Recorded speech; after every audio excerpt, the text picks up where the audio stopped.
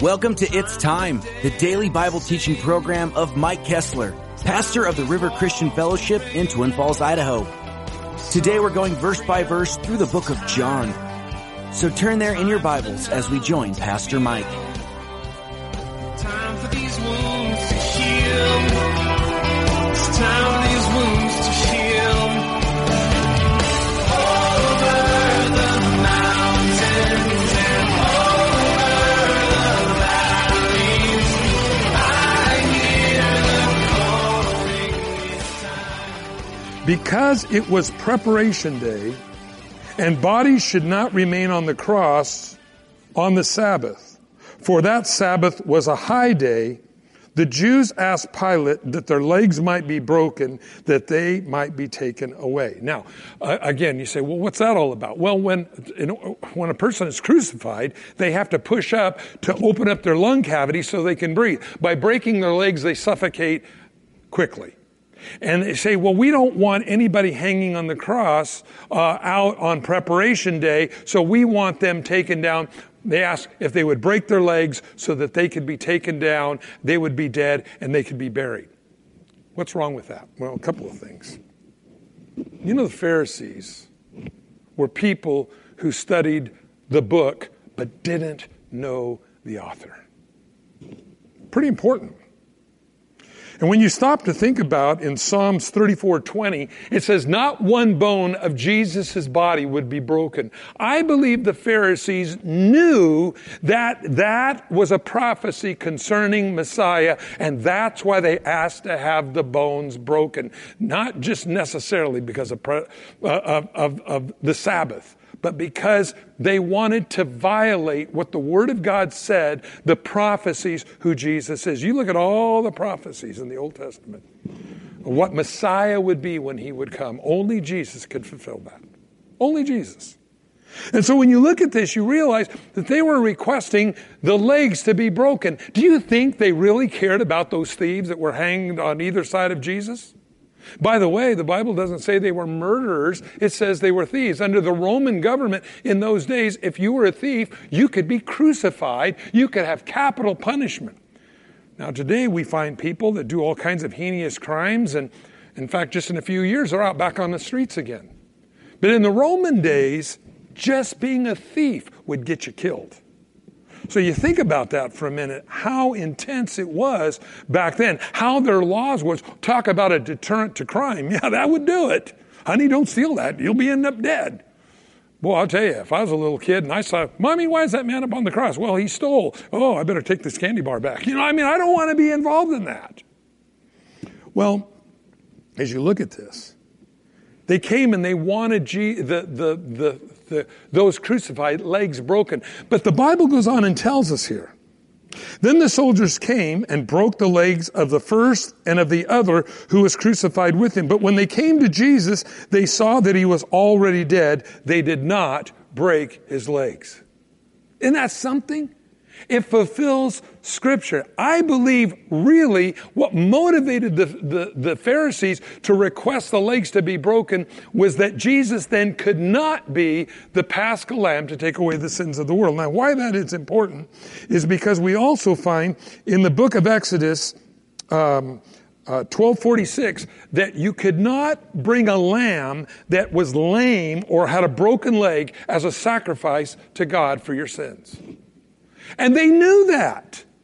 So not only did they have the prophecy from the book of Psalms, but they also had it from the book of Exodus that the lamb had to be without spot or wrinkle. It had to be not broken bones in any way. And yet that's the very things the Pharisees wanted to happen to Jesus. Why? Because that would have violated who Jesus was in being our Paschal Lamb to take away our sins. But one of the soldiers pierced his side with a spear, and immediately blood and water came out. Some people say that this is caused by an enlarged heart, and some people say that Jesus probably died more of a broken heart than anything else, because when the heart is broken, the bag of water around the heart, that's kind of that cushion thing, ruptures. And so when the spear went into the side of Jesus, it proved that he was dead. Now, something interesting. If you go back to the book of Genesis, God caused a sleep to come upon Adam, and from his side came his what? Bride. Isn't it interesting that the piercing in Jesus' side caused Jesus to have us as his bride?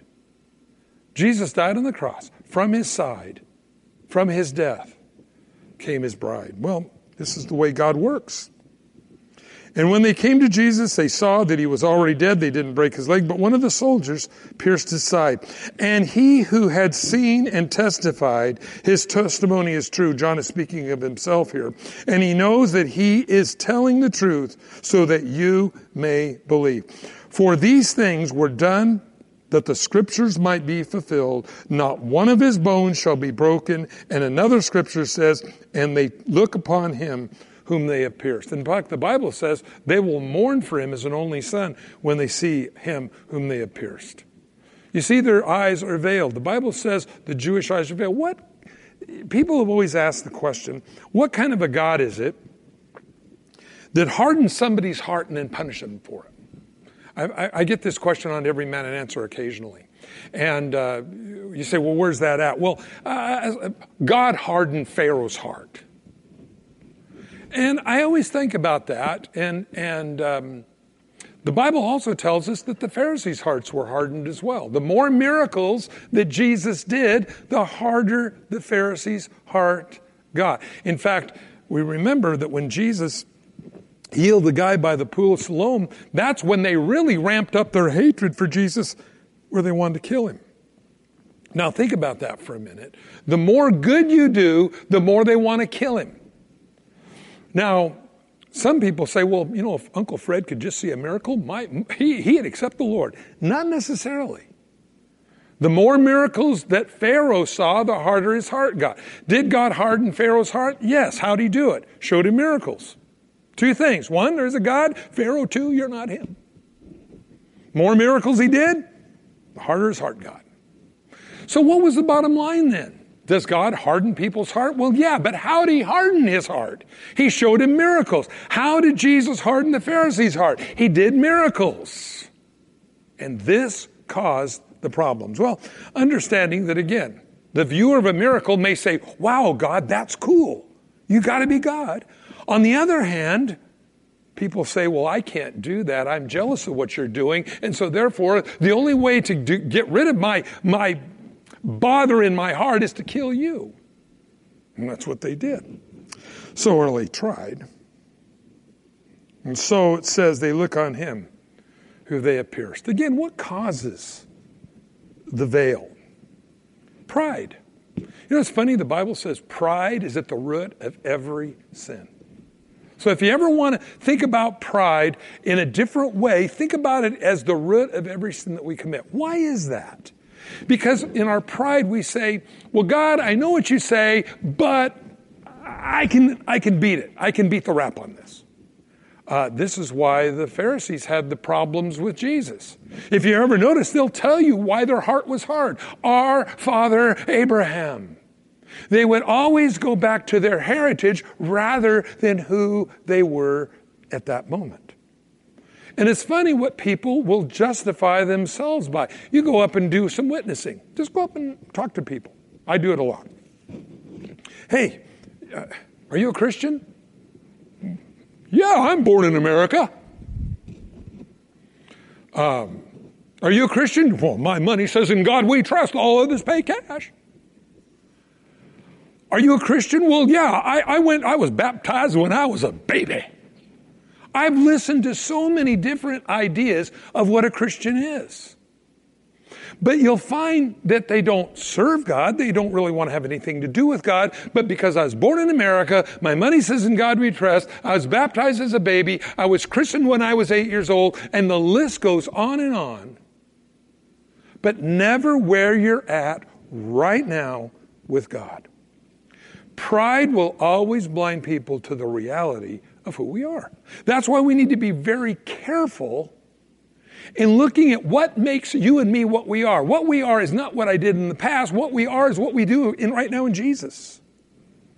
And a lot of times people want to hang their hat on the successes of the past. I remember one time my mom was sharing with someone, one of her girlfriends. And she said, well, you need to get right with Jesus. And I remember that she said, it was a funny conversation. I was in the backseat of the car and listening to this whole thing go on. And she said, you need to get right with Jesus. And she said, well, just because I go to church doesn't mean, or talk about Jesus as they did. She said, look at all the years I went to church, she told my mom. Look at all the years I went to church that you didn't. Ooh, that time card. Hey, look, I'm all right, okay? It isn't what we did in the past, it's what we're doing today. Now, yeah, we're a Christian. I mean, we accepted the Lord years ago, and we know we're all on this walk of faith, and sometimes we stumble and skin our knees, but we get up again and keep going. And again, don't waller in the past, don't waller in your failures, just get up and keep going in the Lord. You know, you're going to come in contact every day with people who need that love from God, just as got you back up off the ground. They need to be lifted back up too. That's what I love about God. That's what I love about the family of God, is that we don't sit there around and say, oh, look, they fell down. Hey, everybody, they fell down. No, I don't want anybody. Hey, they had some hard times. I had somebody come to me one time. True story. Pastor Mike's been talking about you. Really, what did he say? Well, Pastor Mike said, you've got a lot of problems. Thank God this girl had the fortitude to come and ask me. She said, Mike, this person said this about you that you said about me. And she said, did you say that? And I thought, why would I say such a mean thing? I went, that same person that went to that girl and said that was one that came to me pointing out all her failures. Do you know what she did? And you know what she did? And you know what she did? And you know what she did? And you know what... And I said, look, she's got some problems in her life right now. She needs your prayers. She needs your love, not your criticism. So that girl goes and says, Pastor Mike said, you've got a lot of problems. So did I say that? Well, sort of. But it was so far out of context, it didn't even remotely resemble what I was trying to communicate. The person that was spreading that was a gossip, and I said, she needs your prayers, not your criticism. But isn't it amazing how people will do that? So I think, once again, the Bible talks about love covering a multitude of sins. As a family, we watch out for one another. We don't exploit one another's shortcomings, because if that was the case, nothing would ever be done for the kingdom of God. Now, I think it's pretty amazing that of all the people in the world at that time, Jesus had 12 disciples, and out of that 12, we remember last week as we studied, Judas Iscariot betrayed the whereabouts of Jesus to the Pharisees for 30 pieces of silver. Isn't that amazing? That out of ratio of 12, one was a traitor. Now that was Jesus. Where do you think that leaves you and me? 1 and 2? I don't know. But the thing is, I realize that take the body of Christ very seriously, our friendship that we have in the body of Christ very seriously, because that's what makes us what we are in Christ Jesus. That he forgave us and he gave us a family. And from his side, we're his bride. Then it says in verse 38, then Joseph of Arimathea, being a disciple of Jesus, but secretly, for the fear of the Jews, asked Pilate that he might take away the body of Jesus, and Pilate gave him permission, so he came and took the body of Jesus. And Nicodemus, who was the first who come to Jesus by night, also came bringing a mixture of myrrh and aloes, about 100 pounds. By the way, remember myrrh. Remember the 3 wise men when Jesus was born?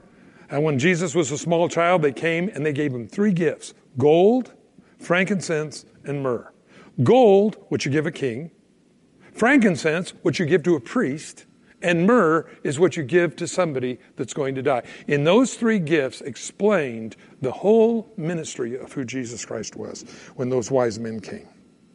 about 100 pounds. And they took the body of Jesus, bound it in strips of linen, spices, as custom of the Jews to bury. Now the place where he was crucified, there was a garden. In the garden, a new tomb, which no one yet had been laid. And so there Jesus, because of the Jews' preparation day for the tomb, was nearby. It is interesting that the Roman government took where this garden was and made a place of execution, probably, no doubt, diminishing the value of the tomb. But the thing is, Joseph came and said, let me have the body, I'll put him in a tomb. Now, Jesus only needed it for a couple of nights. He moved out rather rapidly. And we remember that Jesus, as he was placed in the tomb, they rolled the stone in front. And we remember in the other Gospels, they said, well, hey, listen, if you don't station some guards, they're going to come steal the body and say that he rose because he said that he would raise from the dead. The Pharisees were very much aware of the claims who Jesus was and what the Old Testament said Messiah would be like. And so they sealed the tomb with the stone, placed 2 Roman guards by it. And we remember, should have known you couldn't keep a good man down. The stone was rolled away. We're going to talk more about that next Sunday. The only known cure for death. You know, when you drive by the cemeteries and you see all those headstones out there, the memorial parks where all those little placards are. And you know, I'm still, and I've shared this many times, but I'm still taken back by those things that are on the tombstones. Sometimes they have funny sayings. One time I saw one that says, "Here lies Zachariah Pease in the shade under the trees. Pease isn't here, only his pod. Pease shelled out and went home to God." Well, I look at that, and usually it's just a name, a birth date, and a death date, and a little line in between. That little line is our life. We think about, what am I doing with my life? Think about this morning what you're doing with your life. And if you're distant from God, first of all, I want to just share with you the importance of being right with God. Because if Jesus doesn't take away your sins, you die in your sins. And your sins will send you to a place of torment, eternally separated from God. This is why Jesus gave up all the worship. You know, there's religions out there today that say, well, hell isn't a real place. It's just a fig Newton of your imperial margarine. It's only a figment of your imagination. No, that isn't what the Bible says. In fact, Jesus spoke 11 times about hell in the Gospels. So it's important. It's a real place. The second thing is, they'll say, well, hell is just simply annihilation. The Jehovah's Witnesses, several other groups out there believe that. That is also not in the Bible. In fact, the Bible says where the flame is never quenched and the worm is never full. I mean, it's an ongoing, nasty place. Don't want to go there. And you say, well, come on. I mean, really? Well, let me ask you a question. God so loved the world that he sent his only begotten Son. Whoever would believe in him will not perish but have everlasting life. So why would Jesus give up all the worship of the angels, give up all the splendor and the comforts of heaven to come down, be born in a dirty manger, live a sinless life, and then at the very last of his life offered sour wine after being crucified? Well, if they just don't make it, well, they're just annihilated. It doesn't matter anyway. No, I don't think so. Whatever Jesus knows about eternity knows it is so bad that he gave up all the worship of heaven to be a sacrifice for that we would never have to go to that place. I like that. It tells me a lot about what hell is. Hell is a place we were never designed to go. You know, hell was really built for those fallen angels that rejected their first estate. But if we, as human beings, want to enter into that same rebellion, we get the same judgment. So God then provides a sacrifice to take away our sins. You know, that garment that we talked about earlier, it was one piece woven the one that they cast lots for. But I got to thinking about that. The Bible says we're clothed in his righteousness. I think about the clothes that Jesus wore, one piece. No beginning. No end. Yeah, see, this is the beginning here. It goes around, and this is the end, and then you put the buttons down the middle, and that makes it go together. But Jesus' garment was one piece. There was no beginning, no end. We're found in his righteousness, and you're complete in him. I like that. Tells me a lot about the completeness of God. God doesn't leave any part of us untouched. Now, we might want him sometimes not to touch certain places in our life. You know, it's the old saying, Jesus knocks on our door. Revelation chapter 3. Jesus comes in, starts going through our house. Says, we ought to clean out this room. Okay, Jesus, he backs up his Holy Ghost dump truck and starts pitching junk into the truck. Jesus goes, this isn't even good for a yard sale. No, he just pitches it in the truck. Hauls it off. Goes to the next room, cleans it out. You know how God does. If he cleaned us all out at once, it'd kill us. So it's a progressive thing God does. I remember when my dad got saved, my mom got saved same day. My mom, lightning bolt experience. My dad, lightning bolt experience. Smoked, drank, cussed, chewed, did everything. New person, just like that. Just old things passed away, all things became new. My mom, on the other hand, it was a progressive thing. I remember my mom distinctly telling one of her girlfriends, she said, well, when I first got saved, I didn't have a lightning bolt experience, but I did notice I wasn't using God in my cuss words anymore. Good, Mom. Good. And as it went on, her swearing went away as well. What I'm saying is that God cleans us out. But then God goes down the hallway and says, now what's behind? Oh, don't open that one. That's where I keep my special sins. God goes, no, don't open it. God goes, it's got to go too. But when God takes something out, he puts something else in. And that's the good news of the gospel.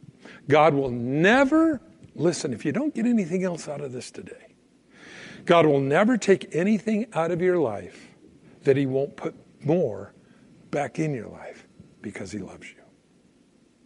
Remember that. God is a God who gives.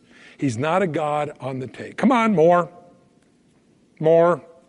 Remember, he turned the table of the money changers over on that Palm Sunday in the temple. The very first place Jesus went when he descended from the Mount of Olives and he went into the city of Jerusalem on Palm Sunday, he went into the temple and the Bible says he cleansed the temple. When you invite Jesus into your life, the very first place he goes is into your heart and he cleanses the temple. Thank God for that. It isn't some kind of a self-realization, sitting in the middle of my living room, doing focusing on the third eye in the middle of my forehead. God just immediately cleans it out. That's good. Let God do that for you today. If you're not a Christian, you need to be. Jesus died on the cross, but if you don't accept what he did for you, then it's a meaningless experience. So if you need to get right with God, let's pray right now. And let's let God do what he wants to do in your life. Father, I come to you in Jesus' name. And I repent of the foolish way that I have lived. I tried to define life my way, and I'm not happy. And so I ask you now to forgive me. I believe that Jesus died on the cross for me, and he took away my sins. And so now I commit my life into your hands. Fill me with your Holy Spirit. Empower me to be the person you want me to be. And I lay all of my desires at the foot of the cross. You make me what you want me to be. I'll put my trust and hope in you. In Jesus' name, amen. Thank you for joining us on It's Time, as Pastor Mike teaches verse by verse through the Bible. If you've missed a program or would like to catch up, you can do so by getting it from the It's Time podcast in the iTunes store, or by downloading it from the It's Time website at theriverchristianfellowship.com/It's Time. On behalf of Pastor Mike and the rest of us here at the River Christian Fellowship, thank you for listening, and tune in next time for It's time